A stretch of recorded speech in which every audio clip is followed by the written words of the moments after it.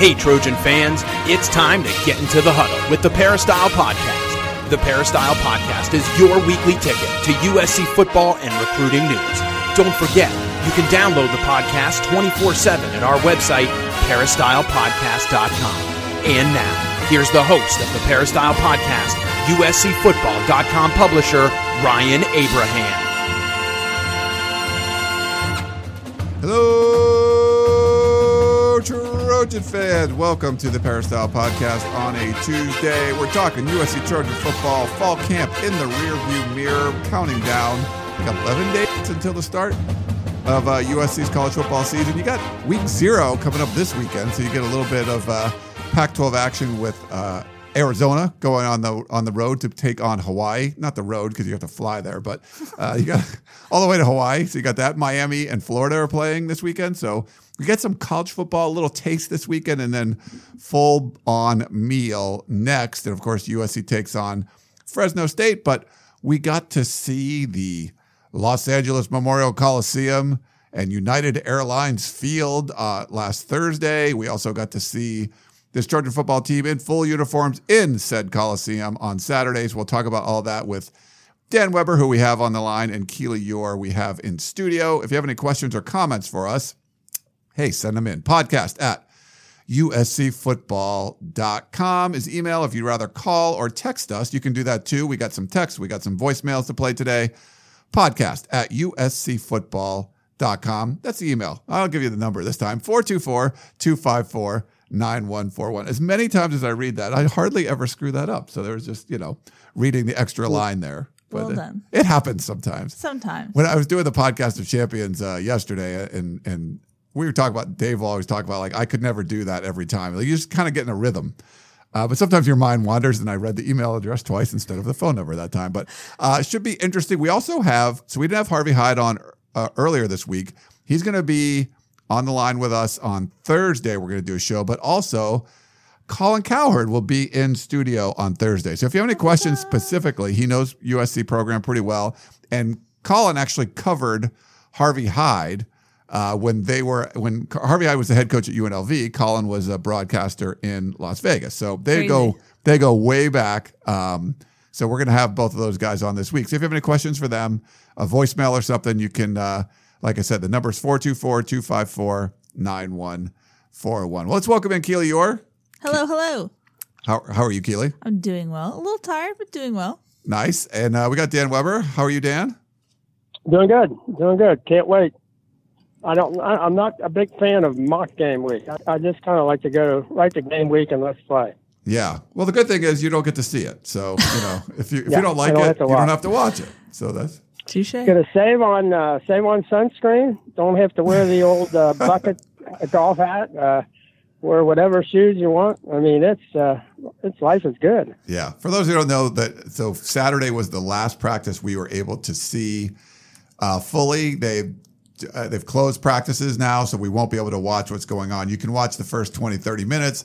So they start back up with practices again today, so we'll be able to watch them stretch and kind of warm up and then go out. So you can basically see who's dressed and who's not. It'll likely be full pads today.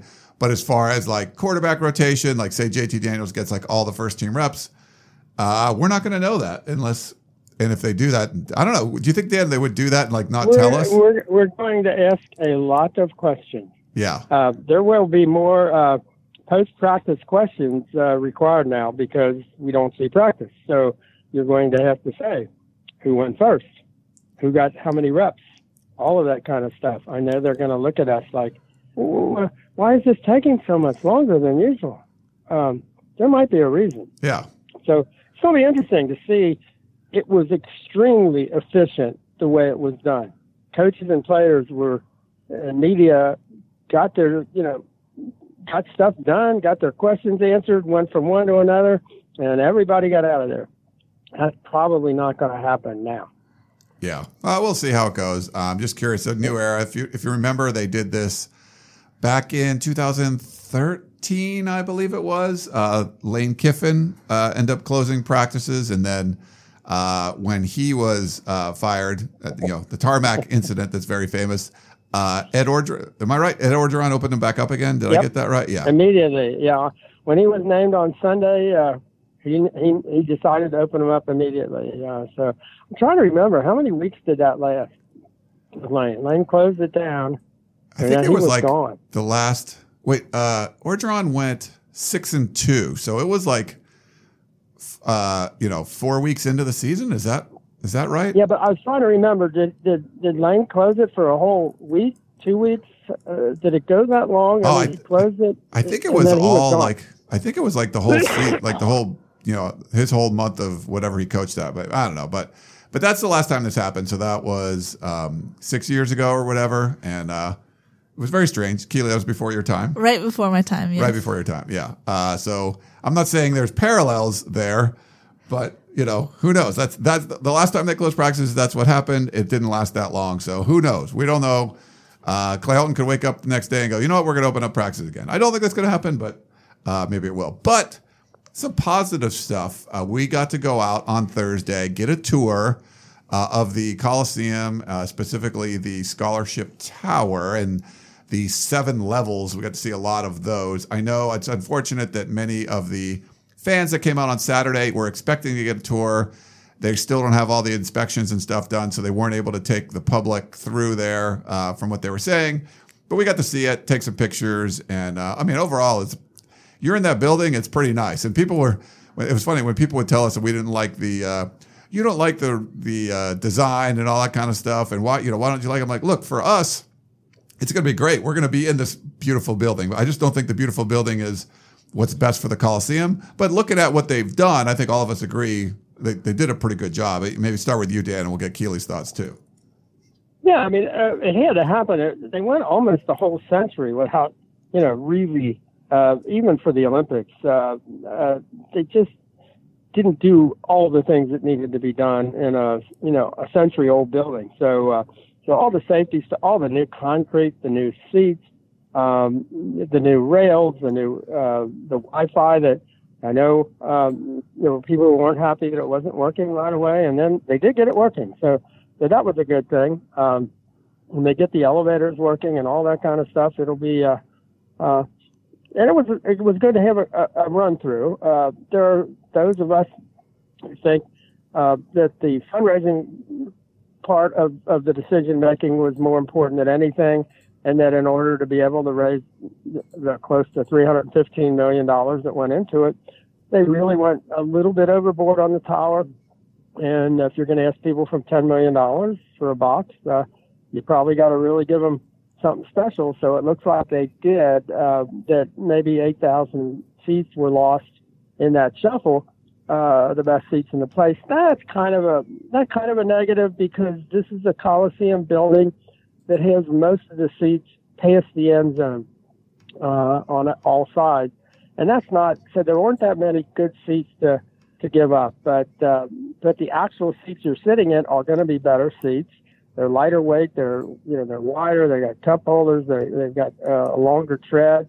And there aren't many stadiums in America of that size where every seat is an individual seat. I mean, most places that have the really big stadiums have a lot of benches in them. So there's some, and then you get to see the original Peristyle. It's just absolutely the best thing that's almost in any stadium in America. So, you still get the history. You still get the feel of the Coliseum. If you get up to the top on the 1923 Club, where Keely and I did the instant analysis, it's just an absolutely marvelous view of the Peristyle and the Science Center and downtown LA and the USC campus. I mean, it's just so even if you don't have seats, I'll put in a plug for them. They're hosting all kinds of gatherings, weddings, and you name it, bar mitzvahs, all that. Come to USC 1923 Club. You'll probably enjoy that. Yeah. What about you, Keely? Any thoughts? Pretty much what Dan said. I thought it looked really good. The thing that I just love is the Peristyle being free to be itself. Free at last. Someone tweeted me a before and after photo, like all of the just clutter that was just, the video boards that were sitting on there and all that. There was just so much clutter around it. Now it's clean and pristine. It's beautiful. Yeah, no. So I really like that visual. And then just the mural that they restored underneath one of the arches, that's beautiful as well. So I think you see more of, and with the last 2 years when it was just under construction and it just looks so messy, seeing the final product, it just looks so nice. All the red seats as one color. I just think it looks really nice. And, it is hard if you're not in the actual scholarship tower. That's definitely, you're not really getting all the perks of the renovation. But if you are, it's very nice. Yeah. And if you're in one of the sections that are near, that are below the tower or next to it, you also have access to that, it looks like 100-yard long concession concourse. And it's terrific. And the hope is that they could open that up to more and more people, but it's right under the tower. And it's a great feature. You can watch the game and get your concessions, and it's just terrific. Yeah, is that the Lou Gehlen Club for anyone? So there's like 1,200 club seats, I believe, and then those people have access to this. Like there's all kinds of TVs in there. There's all different concessions and stuff. So kind of a gathering place where you can kind of hang out, and if it's really hot outside, you want to hang out and watch a quarter or something inside and eat a hot dog or whatever, or nicer food than that, then you can do all that stuff. So yeah, I'm curious to see how everything goes on Saturday. Actually, this weekend, the Rams will play there. So we'll get a little sneak peek of what the Rams media thinks and what the fans and stuff think. And then, of course, USC Fresno State the following Saturday, August 31st. But the last practice we got to see, we already mentioned that things are closed off. Keely, maybe get we'll get a few thoughts. We talked about this stuff. I'm sure we'll get to things in the questions, but a few thoughts on what you saw from the fall showcase. Yeah, we actually have a lot of questions asking about what we saw in the fall showcase. So I don't want to talk about it too much here, but I thought it's essentially what Dan and I said in instant analysis. They are what they thought they were. We saw what we saw in practice, maybe toned down a little bit, taken back. I think it was a little bit vanilla. But I think for me, the offensive line is still a concern there. They weren't able to run the ball really well. And granted, this is a tough defensive front. How tough? That will be the question we'll learn going forward in this season. But I thought JT Daniels still looks like the guy for me. I'm curious to see if we see that. We won't see it being narrowed down this week, if we'll hear if it's been narrowed down. But for me, it was just what we expected from this team. It wasn't anything new from what we've been talking about of what we've seen in practice so far. Yeah. Any quick thoughts, Dan, before we jump into some of these questions? Well, I do think some of the criticism might be a little unfair. For example, we knew coming in off of last year, Graham Harrell was like a 52-48 pass run ratio at North Texas. So Saturday, we've got a defense that everybody you talk to, everything you hear is our number one priority: stop the run, stop the run, stop the run. And they're out there; they're going to stop the run. So USC, I think they threw the ball 66 times. They ran it, 17, which that's what they're going to do. If a team is determined to stop the run, USC not going to run it. They're going to take what you give them.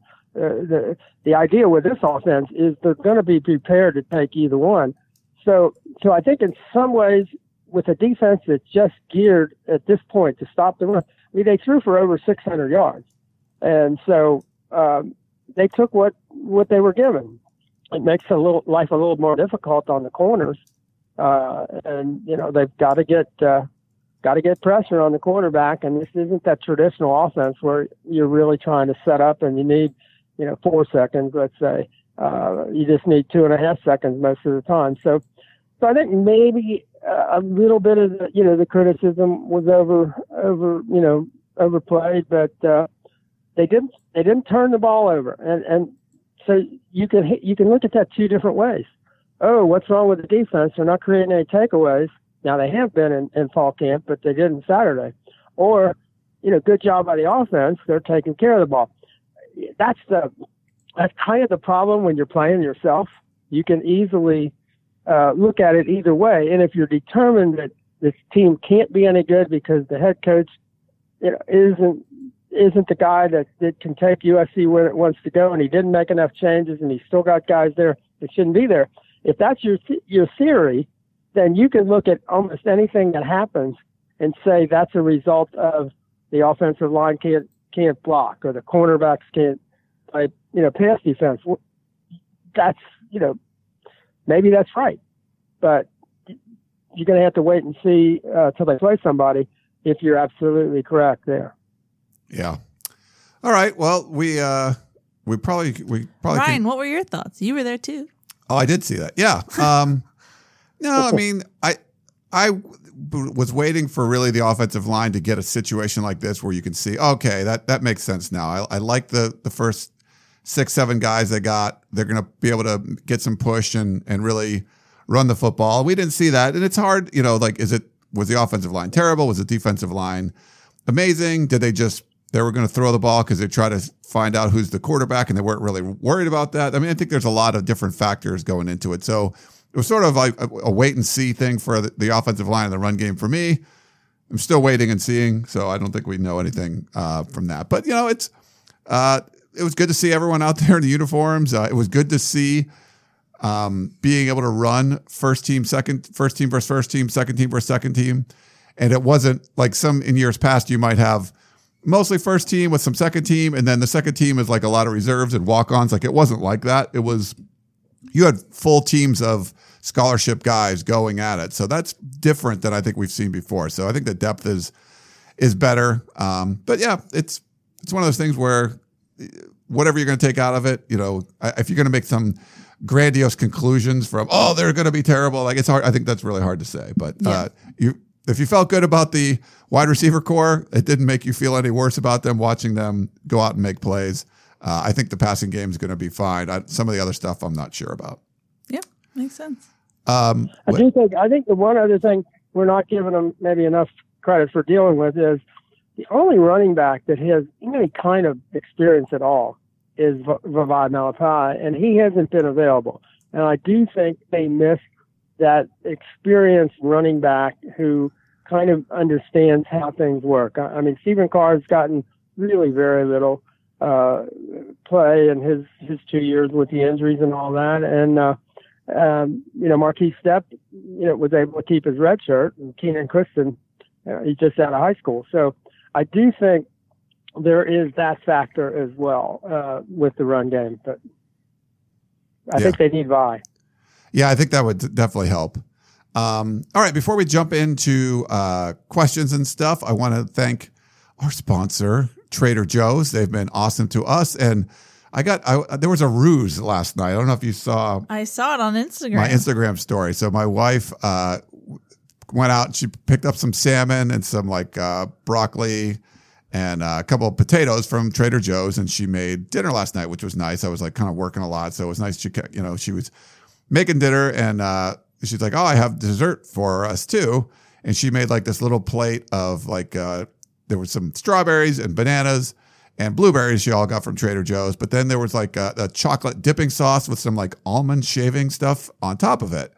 And I was like, "Ooh, that's good." So we had little toothpicks and we were dipping the fruit in the chocolate. And I'm just eating it away. And I like chocolate. I mean, I'm a sweet tooth. And she had it I didn't even notice. She had it covered with a paper towel. And then she starts filming me. I'm like, "Oh, guess what you're eating?" And I was like, "Okay." So it wasn't, it was chocolate hummus. So it still tasted pretty chocolatey. So I don't know what the mixture of chocolate and hummus or whatever is, but we were dipping our fruit in this Trader Joe's chocolate hummus. And it was actually, I kept eating it. It was really good. So you had no idea that it was hummus? No clue. No, it was just some kind of chocolate thing and with some nuts on it and some fruit. And I enjoyed it. So, I'm guessing it's a little healthier than just a bowl of chocolate. So I would assume so. I would hope. So if you want to go out and try the chocolate hummus with some of the different fresh fruits from Trader Joe's, I would recommend that. That's what we had for dessert last night. Very nice. Yeah. But thanks to Trader Joe's. You make sure you check them out at the USC Village. If you're going to do some tailgating and stuff, check all that stuff out. All right, Keely, where do you want to start? Well, first we have a brief question from John in Oakland who says, so do you think that the USC Fall Showcase should or will become an annual August event? Interesting. Well, I think there was some pushback from some of the alumni football players because they wanted to, they were recognized on the field And they got announced and everything, so they kind of incorporated that part. The whole barbecue thing, sitting with players, is something I think a lot of people liked. This felt more like a spring game sort of thing. Maybe it's a combination of they haven't had spring games there because of the renovations and they wanted people to come out and see it. I'm not sure. I kind of would like Salute to Troy to still exist, but if you want to do some kind of showcase as well, that would be nice. What do you think, Dan? Yeah, I think they've got to get the program back to where people really want Salute to Troy and will show up for Salute to Troy. And you probably got to make sure that, your coach is going to be okay with Salute to Troy also. And but I think a program like USC ought to be able to handle both. I don't know that they were able to salute the alumni football players appropriately. That was a pretty small turnout. The 2009 class maybe had 20 guys, but the 1969 and 94 classes, put them together, and they might not have had 20 guys. So I didn't think that was not the kind of turnout you would see at Salute to Troy. I just think it's more of kind of an intimate thing. A dinner, a big dinner, obviously, and it's on campus. And I like having both. I think doing both. And the problem with doing it at the Coliseum is there's no one place big enough, even with the 500 people you can put on the top, the rooftop, the 1923 club. I don't know. Maybe you could in that concourse, the new concourse on the main level. It's like a football field long, so you might be able to accommodate the same kind of crowd you used to get with Salute to Troy when that would take up the whole field there at Cromwell Field. But I'd like to see him do both. Yeah. Oh, Keely, any thoughts, sir? I mean, I think it's a good event. I don't know if it was good only because it's like, ta-da, it's the new Coliseum, and there's something besides football going on that made it more interesting for fans. I don't know. I think, like Dan said, if you're going to do anything like that, you need to have a good football team to show off going forward. Yeah, I think the other thing, shade. Well, it wasn't shade. It was just me saying, like, if there's another 5-7 season, do you really think there would be a high attendance? Shade from Keely. Ryan. I think the other thing is I'd be surprised if they keep doing some kind of a public game 2 weeks before the season. I'm still shocked that they did it, to be honest. I mean, you could have brought a busload of Fresno State people down to watch the, pay $15 or whatever it was at the gate and watch what USC does and who it does it with. I'm not sure that just works. I don't want to be too cynical, but like this year, you've got a lot of new coaches. You got a completely new offense. Everything is different, and if you're Fresno, you're not probably going to get a whole lot out of watching North Texas film from last year. I don't know that I would keep doing a public game. As much as we like to see things open, I wouldn't do a public game 2 weeks before the opener. That's a good point. Really interesting that, I think this might be unique because they haven't been able to do a spring game. And would you rather have USC fans come out and see the Coliseum first or Rams fans next weekend? So maybe it was a one-off thing.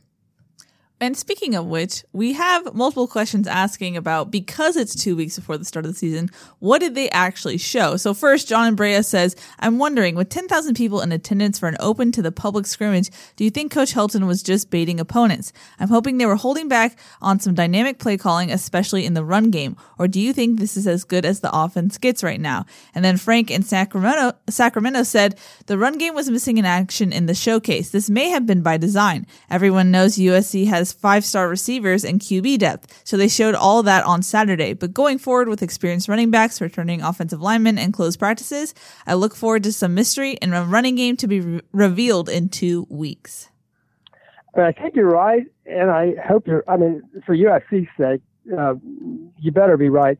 I do think there were things that they could have done in the run game against the defense that USC was throwing up against them, and they didn't.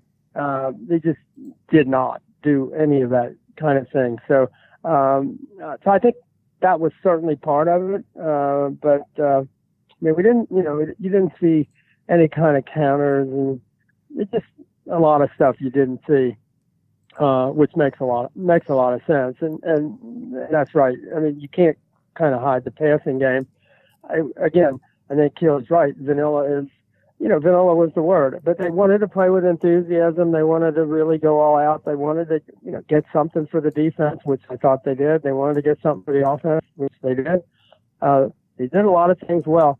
They got to do the run through. They got to be in the Coliseum. For a lot of those guys, that's a lot bigger place than anywhere they've ever played in their lives. And get that out of the way. It might be a real lesson for what USC ought to be doing when they go on the road, because they've been really pushing hard to get rid of the performance anxiety at the Coliseum.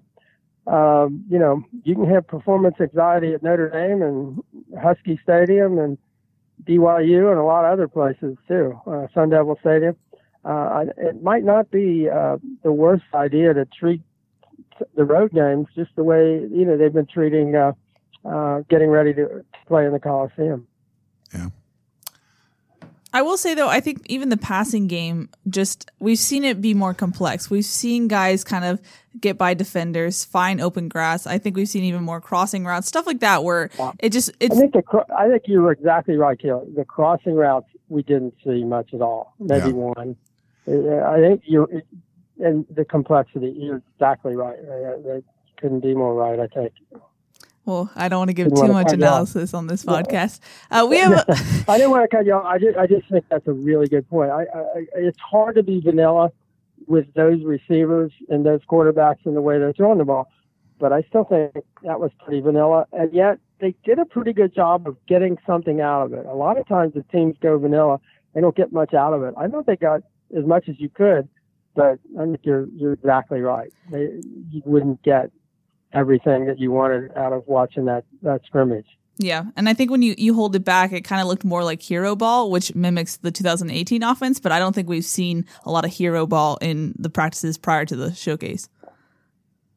No, and I know people say, oh, they underthrow it. I do think there is a strategy to underthrow. I mean, JT has always been the back shoulder guy, and I think the receivers have become very aware of going back to get the ball. And I think they feel like they've got an advantage. They're almost always in the matchup, the one-on-one matchup. It's a bigger USC player against a smaller defender. But those were two of the big plays in the scrimmage were guys coming back for the ball and the defender not being able quite to play it. And I know that looks like, they got lucky or it was a bad throw. I think there's a little method to that madness. I think they really are working on letting guys come back and get the ball. Yeah, there was some of it felt a little like last year, like that's what I was trying the deep balls, like you were saying. So, so don't look too much into it. Don't think this is how the entire season is going to go. So it's out there. You got to see it. Did they show everything? Probably not. It wouldn't be smart if they did. There'd be some serious questions if Graham Harrell comes out there and shows his whole hand. Like that's just wrong. But when you only have like 4 running plays, like did you show them all? Maybe you only ran it 2 different running plays. I'm not sure. I think that's about right. Yeah. We have an email from Andrew Hogue who says, does Clay Helton really think that anyone believes this isn't JT Daniels' team? He had the exact same competition last year, and he chose a true freshman over the others. What is this team getting out of not having a defined leader at QB1? Well, I don't know that they don't have a defined leader. I don't know. I'm a little puzzled by the kind of way people want to be critical of JT. I mean, I thought under the circumstances with that offense, with the way they practiced, with that team, the way things were going, I thought he hung in there pretty darn well for a true freshman. I thought he that was a real really a positive year in so many ways, but we get, these questions or these comments about this or that or the other thing. For example, if Graham Harrell said we really need to work on JT's leadership, I think the reason, and JT's the one they coach up hard and they coach up publicly, and the one guy that at times, as Gerard found out, that they match him up with walk-ons and wide receivers and the offensive line, and they really want to see how he can coach them up or bring them along and kind of coach them up himself. You don't see that with the other quarterbacks. I think they really are pushing JT, and they're more public in what they say about him, and then people pick up on it and say, oh, he can't be a leader like somebody else or somebody else. And I think he's kind of taking a bum rap there. But I can see that they're pushing him because they think he's got the highest ceiling. And you got to push the guy that had 11 starts last year. I mean, those 11 starts are really valuable. And so if you're going to say, I think they did more of a competition here than most places would have done with a guy who had the 11 starts and who came in with all the and he still showed all the different things he could do throwing the ball last year. So I'm not one of those people who thinks JT can't lead the team at all. I don't see that at all. He's in a lot of ways he's kind of a guy. He doesn't show many nerves. He doesn't get all uptight. I think there are ways in which you can be a really good leader by doing those kinds of things. So I'm probably not going to buy into this is a team without a leader if he's a quarterback because they just gave him the job. I don't think that's the case at all. Yeah, I guess what I was getting from his question was he feels like JT Daniels should just be named the starter. I think is that the impression you kind of got from it? And I don't disagree with that. And if you watched the competition last year, people say, oh, they should have been this guy. I mean, it was very clear in practice who was better. Like there was no, and Jack Sears and Matt Fink had a spring ahead of them, and they both were, to be politically correct, terrible in the spring. So they were bad. They just were not. They were not good. And to their, to defend them a little bit, they were running a really crappy offensive scheme that I don't know anyone that would have done a really good job. You have to be like Sam Darnold. You have to be the number 3 pick in the draft to make that offense work. And JT did it better than those guys. Now they all look better in the fall because they're running a better system. So, I mean, that's good. But I feel like Andrew's just saying, just name him the starter already. Like most people think he's the guy. Which we've advocated for. Sorry, Dan, you can go. No, it's okay. Go. Which I think we've just talked about whoever it is, whoever the starter is going to be. At some point, you need to establish that chemistry more, and that's something that the team complained about. So I guess to Andrew's point, I think we all agree here that I don't think you help your team by dragging the song longer than it needs to be. Yeah, I mean, I think the competition thing is because they want that throughout the team, and they felt like they didn't have it last year, and they didn't. And guys weren't competing in practice, and as the year went on, if you were penciled in as a starter, you stayed as a starter, and nobody challenged anybody. So I think in the highest profile position, they want to emphasize the competition theme, which they're going to carry out by not naming or not listing the depth chart until Friday of every week. And they do have more competition, and some of it is because they're really working at it. Some of it is they've got more guys who can play and think they can play and are trying to beat somebody out. But there probably comes a time where with the quarterback, you got to say, time to go. Let's go. Yeah. It's, you want 8-10 receivers working with a guy, let him work with the guy, like you just got to move on. And if you name the starter and he doesn't look very good, you got 3 other dudes, you can move on from there. So. What do you guys expect for the timeline going forward? Because Helton hasn't given us a clear timeline. No. I mean, Graham Harrell seemed to think post-fall, fall showcase, and Clay Helton was saying 25 practices, which I don't think they're doing, but, up until the start of the Fresno State game. Probably somewhere in the middle. By the time everyone's listening to this, it'll probably be like, we're really putting this up like right before we head out to practice. You might know, like maybe they named a starter by the time this happens, but I'm thinking maybe they pare it down a little this week, but no, that's a tough choice. I think we do nothing this week, maybe next week. Yeah. I mean, because that's like a tough choice to say, hey, we're going to eliminate 2 people. That doesn't seem like it's in Clay Helton's like wheelhouse where like you have to like tell 2 people to get, they're kicking them to the curb, and it's going to be between Sears and Daniels or whatever. So I think it's just going to be, they're going to name a starter. That's less like cutting you have to do. You just cut everybody at once. So that's my initial thought. If it's me, I think the easiest way to go and the most kind of definitive decision kind of you could make is as well as Keaton Slovis is playing, he's a brand new freshman, just came in. He's not in the mix. And I think at this point, and there was for a while there, we're thinking, oh, is he going to be the guy emerges as number 2? I don't think that's happening now. So he could not be in the mix, and that's not a big problem. If you go with JT, I don't know. Do you have to name a second guy?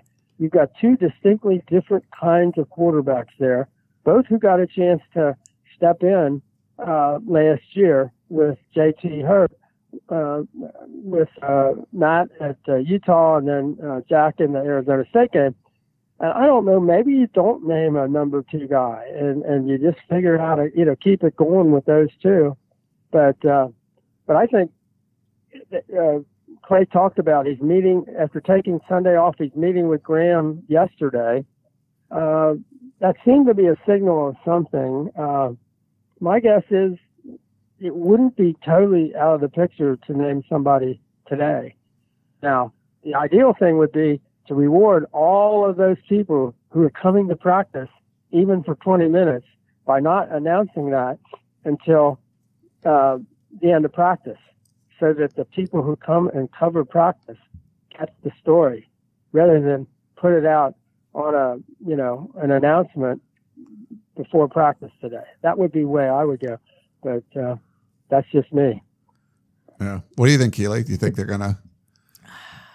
I think the fewest like decisions that have to be made, the fewest like toes you got to step on is the direction it's going to go. So I don't think they're going to cut it down and it's like you eliminate some and then eliminate others like a reality show. I think it's just going to name a starter. If it was clear where you're like, wow, there's 2 guys really in this, then maybe I could assume that.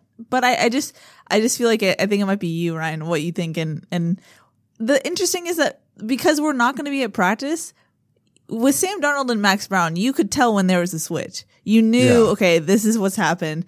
We won't really know until if it's, hey, talk to Clay Helton first before you talk to the players. And it's like, okay, hold on, something's happened. But I think best case scenario, I think they come out and say, hey, we have our starting quarterback. This is what we're doing. Mock game week. We know what we're doing. Will I think they do that? Not sure. I think they'll wait till the next Saturday mock game week scrimmage, announce captains, and announce the starting quarterback. Ah, all right. I don't know. Yeah, I think post mock game week probably makes the most sense, but we'll see. We will see. Yeah, for the schedule. Hey, just real quick before we jump into anything else, we have it's got loud breaking news. So there's been a question. There's a lot of questions about the Coliseum. Like some people want to know, is the noise going to be better or worse or whatever? I mean, I don't really know. It's hard to tell. We don't know what the noise is going to be, but people were asking, and I know you, Keely, you went on like a roundtable podcast with the Reign of Troy people and the Traveler Hates Thursday people about, hey, will there be those Heisman jerseys back in under the peristyle? So talked to we're DMing with an athletic administrator, and he's saying, yep, will look brand new. But he's not sure if they're going to be there by the first game, but they're still getting. So the jerseys are still a thing? The jerseys will still be a thing, but they're in process. So I don't know. They might not be ready by Fresno State. Okay. Apparently. So that's good because people seem to really like those jerseys. I know Alicia was like flipping out if the jerseys She was weren't very there. sad about it, yes. Yeah. So, Unlike their podcast, we'll break some news on ours and we'll just. Oh, wow. We some love those shade. guys. Well, they invited you on, didn't invite me on. They totally did, and I asked you. They did? Yes. Oh. You just have a bad memory. Did they really invite me on that? Yes, and I told you to practice, and you were like, "Oh, cool," and then you didn't say anything. Well, I don't know. I was expecting something like, written. Hey, just kidding. Not me. Take it up with @Michael Castillo. But keeping with the quarterback theme, Rob in Santa Clara says, "Do any of our quarterbacks look as good as Mason Fine in this offense? Which SCQB plays similar to Fine?" I guess I may not have.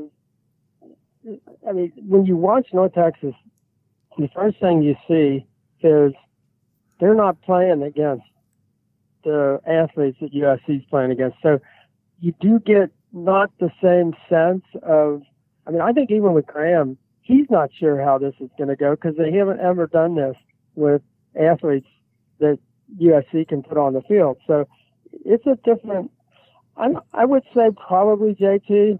I think JT, one of the things he got to do at the Manning Passing Academy is talk to Mason Fine. And one of the things I think they really focused on is what was Mason Fine's first indicator when he comes to the line of scrimmage? What is the one thing he looks for in order to know where? Because they got 2.5 seconds and it's go time as far as throwing the ball, and quarterbacks need to kind of be able to process what am I looking for? What am I in terms of the coverage? And again, they're running the same offense. And I think JT eventually came to the conclusion that the thing, after talking with Mason Fine and trying to see how do you see the defense when you come up for the snap, it will be how do they cover the flats? What am I seeing from the corners and the coverage of the flats? That will be his first indicator on how he approaches this thing.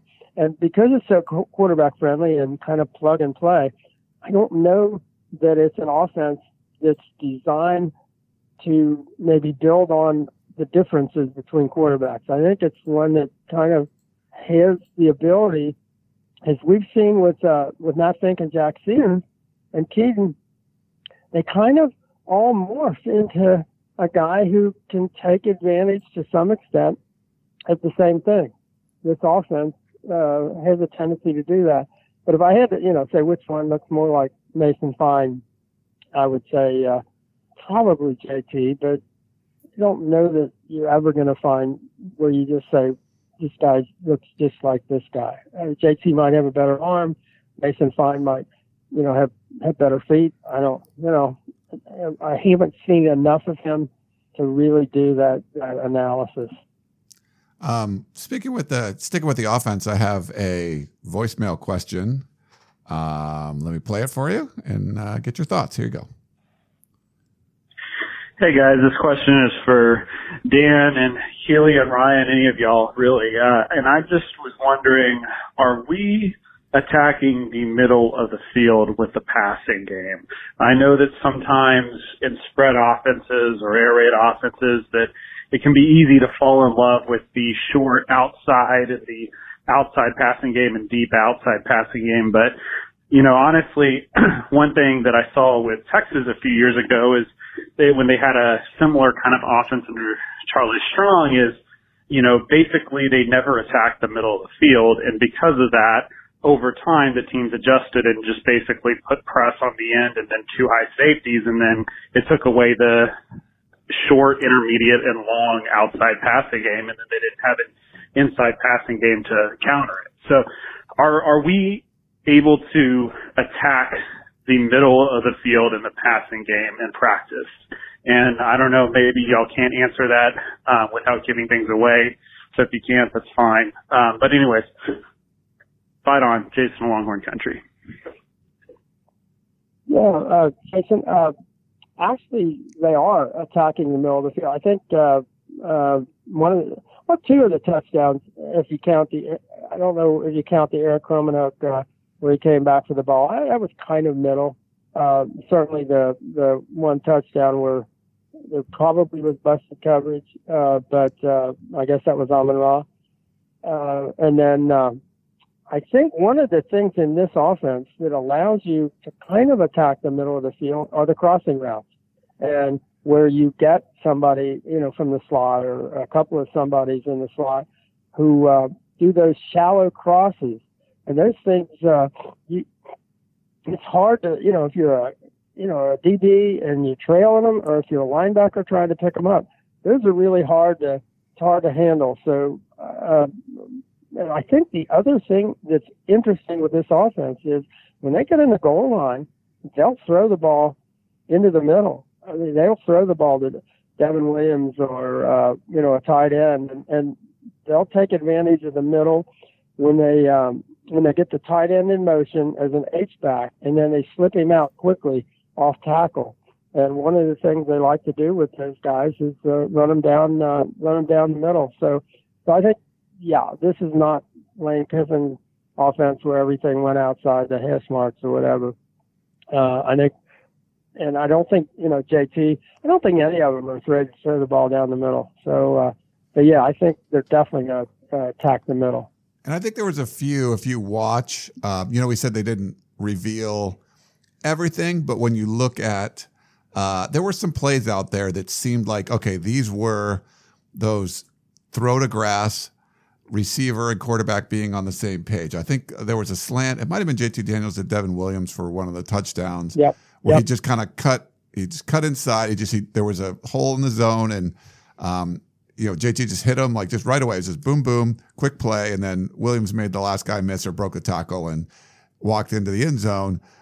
You look at that play and I'm like, okay, I don't remember something like that. I think that's one of those ones that Graham Harrell has brought, and you'll probably see more of those kind of things where you just sort of recognize and that's more. I mean, it started outside, but it came more towards the inside. But I feel like they're gonna not ignore. I think that the whole point is you got to make them defend the entire field. So I don't think you're going to see all the sideline passes and everything. We saw a bunch of them in the scrimmage, but I don't think during the season that's going to be like what you've seen so often. And I feel like the only real way they used the middle of the field in 2018 was just with Amon-Ra, St. Brown. Yeah. And they'd send him over the middle, and that just became kind of the gimmick where you knew he was kind of doing that. Whereas I feel like it's completely different in this offense with Graham Harrell. They use, like you said, Ryan, every piece of the field. So look out for that in the regular season. Yeah. Andrew, they don't have to hold the tight ends in the block. I mean, that was one of the ways that they lost being able to throw that pass, because they were, they felt so uncertain about their offensive line that they had to keep the tight end in the block. So there wasn't anybody to run down there. They weren't a factor. Yep, that's a good point too. Mm-hmm. Andrew in San Diego says, what's Tim Drevno's take on the quarterback competition, and do they need to change up protection based on the QB? Tim, we can't get Tim to give us a take on the offensive line. I don't think he's even remotely, and I'm guessing he wouldn't give us one on the running backs, even though he was a running backs coach for part of last year. So his take on the quarterback probably, and I know if they're saying, well, I'd rather have a guy who can run like crazy in case we screw up and break down and all that. I don't think he goes there at all. I think they're pretty comfortable that they can protect all the quarterbacks. I think they feel like they're going to be able to. That doesn't mean they were able to necessarily every single play Saturday and all that, but I think they're fairly confident in whichever quarterback is there that they're going to be able to protect him. Yeah. We're not going to really get that kind of data from, especially a guy like Tim Drevno. So we talked to some of the guys, and even on the offensive line, and no one's told me of the guys I talked to that they're leaning one way or the other, or if they block differently for one guy or the other. So they're not going to reveal their hand. So, I mean, it'd be interesting to pick their brain, but we're not going to kind of get that from them. Yeah. Unless we bump into them a bar and get them to have a few beers and maybe something like that. But outside of that, and even then we can't tell you what they said. Yeah, that's off the line. Ralph in Folsom says, hey folks, I've heard people speculating that Ben Griffiths could be one and done. By what rule could he do that? The 3-year rule doesn't apply to Aussies. P.S. Dan and Ryan, you need to give Griffiths one of your old guys rules t-shirts. Ralph in Folsom. Nice. I don't have any of those, Ralph. And we have asked. I know I asked Coach Baxter about that, and he said he absolutely has no idea how that would work if somebody could go one and done in this situation. He said he doesn't know that rule or that rule exists. I don't either. I mean, we've asked, and I just still keep asking. You get the sense Ben really wants that degree. He wants to be a teacher. He seems to like it. He's already had one pro career. I mean, he clearly wants a second one. But when you look at the NFL now, kickers are going into their 40s because they're staying in shape and they're making it, enough money that's really worth their while. I was thinking, was it 2 years ago, or 3 years ago, not a single new punter broke into the league because all the guys stayed. So I don't know that he needs to go. And obviously, they're coming from Australia. Who was it? Somebody, was 24/7 that had the freshman All-America team for this year. And they picked a 24-year-old Aussie rules kicker from who went to Utah. I'm thinking they only picked him because he went to Utah, and who knows, maybe you get better stats there. But if there is a better kicker, better punter in college football, who's a freshman, I haven't seen him. That'll be a fun matchup, I guess, when Utah comes here with two Aussie rules guys punting against one another, and we'll see who wins that one. So I was watching some NFL preseason last night, and Mitch Wisnowski, who the Utah punter, and their last two punters won the Ray Guy Award, so I think they do a really good job there. So you're going to probably give them the benefit of the doubt as far as the preseason stuff goes. But he was a kickoff specialist too, so he's their punter, but he's also the kickoff specialist, and absolutely, he was like the third guy down the field and destroyed a guy. And he played Australian rules football and stuff as well. When you think about it, like, this dude's 28 years old. If he wants to go and be an NFL player, like, are you really going to try to stop him at that point? I don't know I didn't hear that before, that the 3 out of high school rule doesn't apply to Aussies, but I would assume, now you don't want to make this assumption because the NCAA is a bunch of morons, but you're talking about a guy who was drafted, played professional football overseas, comes to USC. Somehow he's a redshirt freshman. I don't understand that either. But and then goes, and they're not going to let him go to the NFL if he wants to do that afterwards. So that just seems baffling to me. But maybe that's the case. And it might be the NFL's rule as opposed to the NCAA's rule. I think the one thing, for example, if you play let's say basketball in Australia, and you played at the level Ben played at, each year you played, I think, works against your NCAA eligibility. However, Aussie rules football is a completely different sport. Okay? My guess is if schools like USC especially take advantage and have really, really, really, really good punters coming in, it would surprise me if someone at the NCAA said, maybe we should categorize Aussie rules football as regular football, and you can't come in after a 8-year or 9-year pro career, because that'll get a lot of publicity. If he, as we've seen him, has the kind of impact in college football this year, I can see people in some conferences who don't get a lot of Aussie rules football players saying, that doesn't look fair. Maybe we ought to change the rule. Just a thought. Yeah. We'll see. But, yeah, who knows what's going on there. Because then you might just guys that go right from Australian rules football to try out for the NFL, I mean. Oh, yeah, absolutely. That yeah. Mm-hmm. Yeah. It'd be more like the NBA, too, where guys come out of foreign countries, and heck, a third of the first-round draft are those guys. And who haven't gone to college. Yeah. All right. Well, hey, we're going to take a short break, come right back, and keep answering your questions. So back in a minute.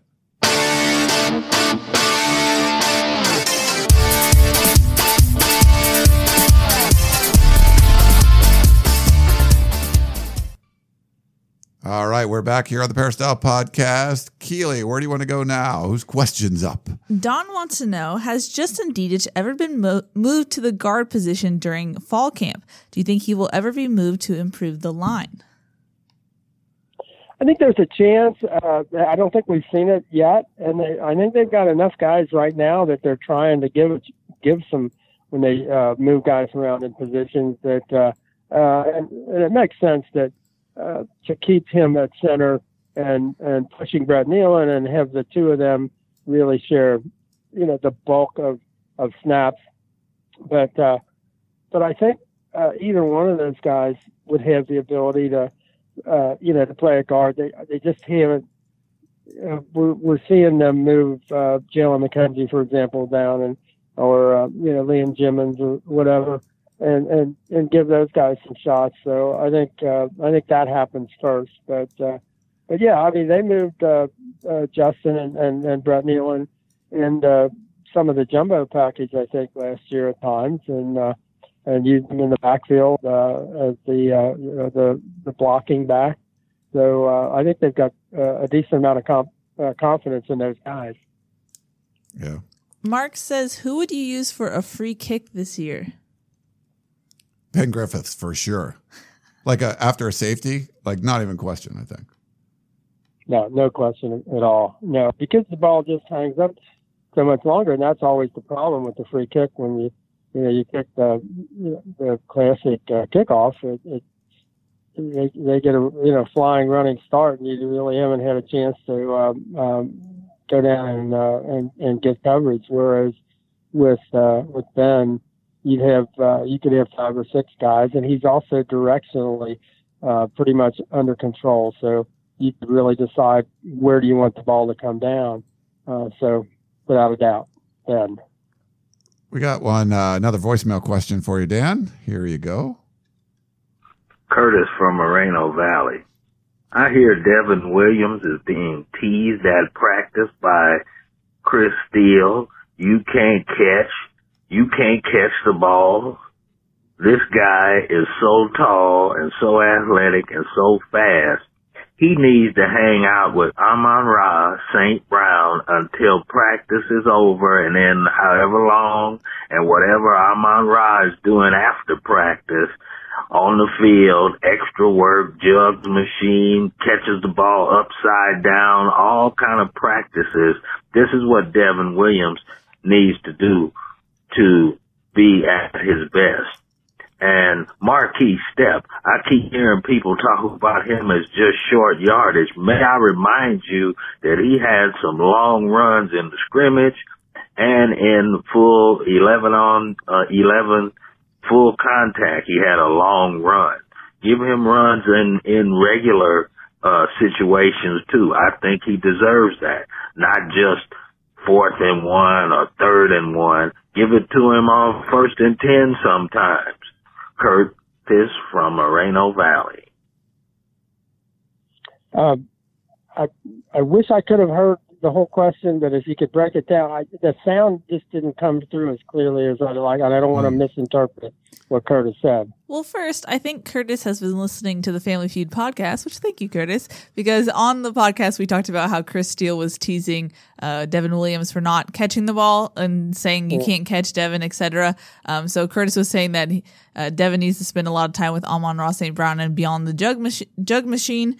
And then he also said that he always hears that Marquis Step, he's being used in the short yardage situations, but he wanted to remind everyone that Marquis Step did have a breakaway touchdown in the scrimmage before for the fall showcase, and that he should be given opportunities besides just short yardage situations. I think he will. I just think Saturday was no way to evaluate how they're going to do the run game, and if Avai doesn't come back right away, I'm not really sure how they're going to line up and what they're going to do with it. I don't think we know yet. As far as the Chris Steele and Devin Williams thing, I think players know how much talent Devin's got, and there are some. I don't know if it's hands as an issue.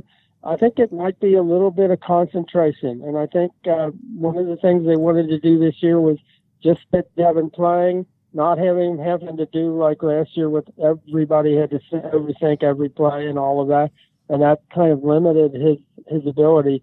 But I do think there is a concentration factor, and he can catch the ball. Doesn't always, but he certainly can. But I do think the ability to concentrate, and with younger players, that comes at different times. But he and Chris have had some great battles, and he's caught the ball under real pressure, and Chris doing everything he can possibly do to climb Devin's frame and not give him an inch, and so I think we've seen some real step forward from Devin. He can do an awful lot, but I don't know that he'll ever be that guy who basically just never drops the ball. I just, some people are like that, but they try to make up for it with some spectacular plays. Yeah. He had no shortage of those from Devin Williams. So, and Marquis Stepp, he's going to be a stud. So you're good. You're all right, Curtis. Don't worry about it. We have a smart question from Ed in the Bay Area. He says, there's been a lot of talk about Clay Helton and Lynn Swann both being on the hot seat, but I was never a fan of either hire, but I just can't understand how people can so blindly think both could be gone by mid-season. Some of that is because people think the team won't be at the Pac-12 championship level. However, I cannot see this team being as bad as last year. So my question is, why do people think that even with 8 or 9 wins, they're gone? Have there ever been people in USC leadership positions which are talking off the record to lead people down this road to think as such? Thanks and fight on, Ed in the Bay Area.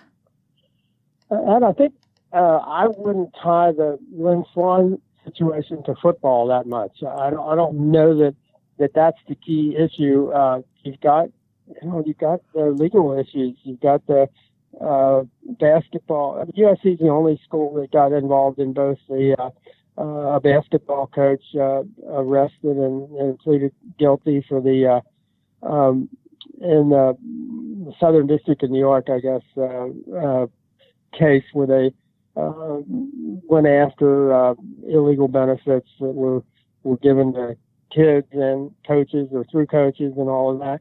And then you've got USC has certainly been the prime player in the the Varsity Blues thing or whatever, I don't know, the admission scandal anyway, where kids were admitted to school or got an extra benefit from being listed as a potential athlete on a particular roster, and USC's had more coaches than anybody in the country fired. They've also had the only senior administrator that had to be let go, was involved in that. And so these are things that happened under Lynn Swann's watch. And then you've got an athletic department that's had to tighten its belt this year, and with budget cutting as much as 5%. We're hearing, and then some national championship coaches who've left, and it just it would be a whole lot of things, I think, with Lynn in terms of management style and all of the things that it takes to run an operation like USC. With Clay, I wouldn't put the two together. Clay's in a different, situation. And I know there are people who say, well, what if they start 2-4? What if they do this or that? It's so hard for me to see that USC could possibly, it was almost impossible that USC had to let back-to-back coaches 2 years apart go in mid-season. That's never happened. At this level, that's never happened. To let 3 of them go in the space of whatever it is, 8 years or something like that, you just can't do that. I don't think so. But I wouldn't put that Lynn and Clay have the exact same situations at all. They're in a different place, I think, as far as their tenure at USC. And I think that if you read like Bruce Feldman, or I know Pete Thamel wrote a piece recently, and those guys really seem to feel that Lynn Swann is going to be gone at some point. And, Carol Folt, the new president's coming in, has a lot of fires that she needs to attend to. The athletic department is one of them, having football, basketball, and baseball. What's it? The first time they've all had a losing record in like decades, right? I forget what the stat was. Yeah. It's been a long time. So I think a lot of the thought would be is that Lynn Swann does get let go. Maybe she brings in someone you hope she brings in someone that's been an athletic director before, because that would be a welcome change for USC. But if you do that and USC starts off slow,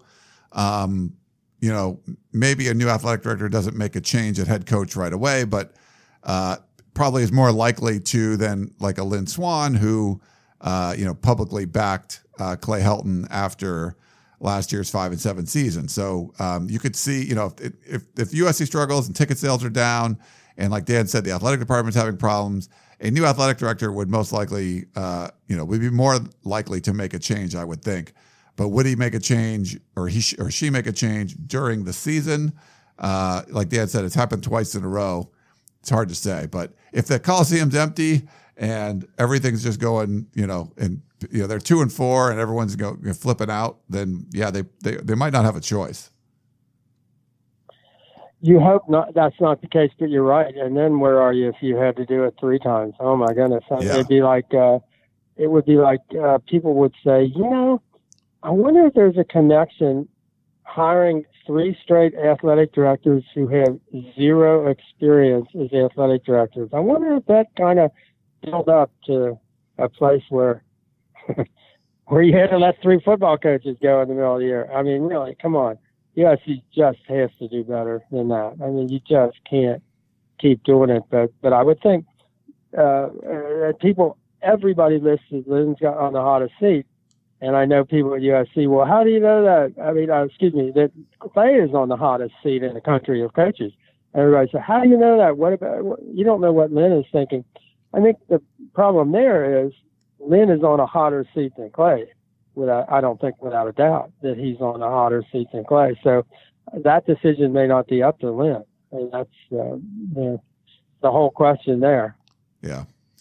A lot of questions there. We have one final question. It's an interesting one from Daniel from LA. He says, do you think that the NCAA should allow a joint practice with a D1 school within the same region at least once during fall camp? Kind of like what the NFL does. Imagine a 2 or 3 day practice with USC and say San Diego State or UNLV, San Jose State, etc.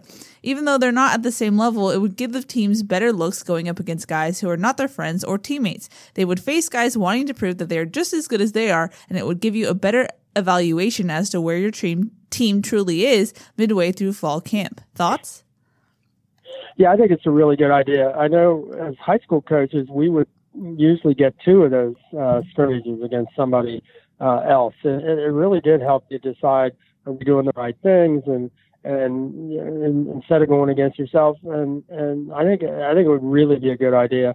They allow them to do it in basketball, and I think the USC very often plays San Diego State or somebody like that, and that'd be a really good idea. So yeah, I'm all for that. That makes a whole lot of sense. So they should do that. They should do that. I don't think they will. They actually, in the summer workouts, remember when we used to get wide open access to those things? They actually used to have like 7-on-7 matchups with like El Camino College. So they would come in there and they would actually, so instead of just like running 7-on-7 against your own defense, you would actually get to run against, other pretty good athletes across the site, just to kind of get a look. And I think some rule change that they don't allow that to happen anymore. But anything like that, I think would help, because you do start off the season. I mean, the college football season is so important. You don't get preseason games, anything like that. So doing something joint with another program where you get to see other people that aren't the same people that you know really well, I think would be a big benefit. But I don't see the NCAA doing that or allowing that. I mean, it's an advantage it really would be an advantage this year just to see how are people going to play this offense, how are they going to defend this offense, and no matter what level, just to see somebody else with a different look and who doesn't know exactly what you're doing, how would they try to defend this? And I think you'll know after, by halftime maybe of the Fresno State game, but it would be I think it'd really be beneficial if they let them do that. And it's not all that expensive, even in the West where teams are more spread out. You could still do that. I know there might be somebody like Colorado saying, "Well, we can't do it against Colorado State because we always play them and they're our big rivals, and there aren't a lot of teams we could do it against or whatever." And there might be a little bit of that, but I don't think that's enough to say somebody'd have an advantage over some of the other teams. All right. Well, I guess that's. Well, yeah, I got one. I've been going back and forth with our guy Stephen Poway, and he reminded me. Yeah, he reminded me. It was brought up kind of a question about. He went to the USC Auburn game, the opener in Auburn in 2003, and he remembers thinking, "Man, the humidity and Auburn is so fired up." And they had all those guys that went on to the NFL. And he said he went really scared to death, thinking this is not a good situation for USC. And then he said, honest to gosh, USC's players came out on the field. He said that team had a look in their eye that you just looked at them and said, they're not going to let Auburn in the game. I mean, they had, and he was right. And he said, USC ought to show that, and if you guys haven't seen the highlight film, it's like a 3 minute and 15 seconds if you go to YouTube and get the highlights of that game. And it's scary how USC went after Auburn. I mean, they just took them apart. And I know my theory has always been, the second part of that was a team like USC who gets to practice in perfect weather for the month of August, against a team like Auburn that has to practice in the heat and the humidity of the Southeast, USC has an advantage. And you can go in there and play for 3 hours and get out of Dodge, get on the plane and go home. And you're used to going full speed. And if you're in good enough condition, it isn't going to stop you in the game. Whereas a team like Auburn, for example, they haven't even been able to go full speed because they have to watch what they do with those guys and getting ready for the season. So it actually was like a double benefit, but the biggest benefit, as Steve said, was USC's attitude. It was just, we're taking no prisoners. We're not letting them in the game. We're just going to blast them out of here. And that's what they did with, shutting them out, letting them across the 50, I think, once. And that's the attitude. If that could come back to USC, not sure, exactly how it's been lost or where it's gone. I mean, for example, you see it in USC fans now. For anybody that thinks USC, even with the 6th best roster in the country, if anybody thinks USC is going to have a potential successful season against 12 teams, none of whom have as good a roster as USC, and there are a lot of USC fans that say, you're crazy. USC can't do that. USC's awful. USC's terrible. And there is a whole lot of that. And USC, everybody probably has to figure out, how does USC get back to being USC and not being afraid and not having, little confidence in what they're doing and how they could, compete in the Pac-12. It's an attitude change that, go watch the Auburn USC film from 2003, watch the highlights, and the attitude of those USC players just comes right through the screen. I mean, it's just palpable what they thought was going to happen in that game. And that's what USC teams have to do. And we haven't seen it enough, but it's got to start coming back. And it probably helps if the fans kind of think that way too. I don't know that lowballing your expectations and saying, we just don't think this team can do very much, or they're not. I just think that's not the way to do it. I think you got to have high expectations, and then they got to go out and do it. But that's my take. But that's it was never. I thought that there was something different going on at USC. They had the great come from behind in 2002 and sort of established themselves like we're back. But then to go and carry it over to the opener in Auburn against the team that the next year went unbeaten and thought they should have been in the national championship game. That was when USC said, basically, we really, really are back. And USC needs to be able to do that. Yeah. And they got a chance. They got a chance this year to do that because of the schedule. They can do it at home. Yeah, the schedule's tough, but you win all those games, you're a nationally relevant program again because you're winning all those games. But if you don't, then it's just what everyone expects to happen, and it's going to be turmoil and craziness. And but that's why we love the sport. We have no idea what's going to happen, so we're going to check it out and see. It starts with Fresno State in a week and a half or so. So, all right, well, I guess we'll wrap it up. Thanks for all the questions. We do appreciate that. Yeah, don't forget, we'll have Colin Coward along with Harvey Hides. If you have any questions, send those in. 2, that's Keely Eure over there sitting next to me, Dan Weber on the line. I'm Ryan Abraham. Thank you so much for tuning in to the Peristyle Podcast. We do love that you love the show and send in questions and all that stuff. All the feedback is wonderful. We really appreciate it. Thanks so much, and we will talk to you next time. You may have noticed that shopping at Trader Joe's is unlike shopping at other markets. People ask us all the time how we manage to have such unique, interesting, and delicious products at such great everyday prices. This is Dan Bain of Trader Joe's. The answer is simple. It's all in the way we do business. We buy directly from the manufacturer whenever possible. This helps to keep our costs low, and we pass those savings on to you. No gimmicks, just great values at honest prices. Every day at Trader Joe's. Thanks for listening. You've been listening to the Peristyle Podcast, presented by USCFootball.com. Be sure to tune in next week for the latest news on Trojan football and recruiting. And don't forget, you can automatically download the podcast directly to your smartphone or tablet for free. Just click the iTunes link on PeristylePodcast.com or search for Peristyle Podcast at the iTunes Music Store.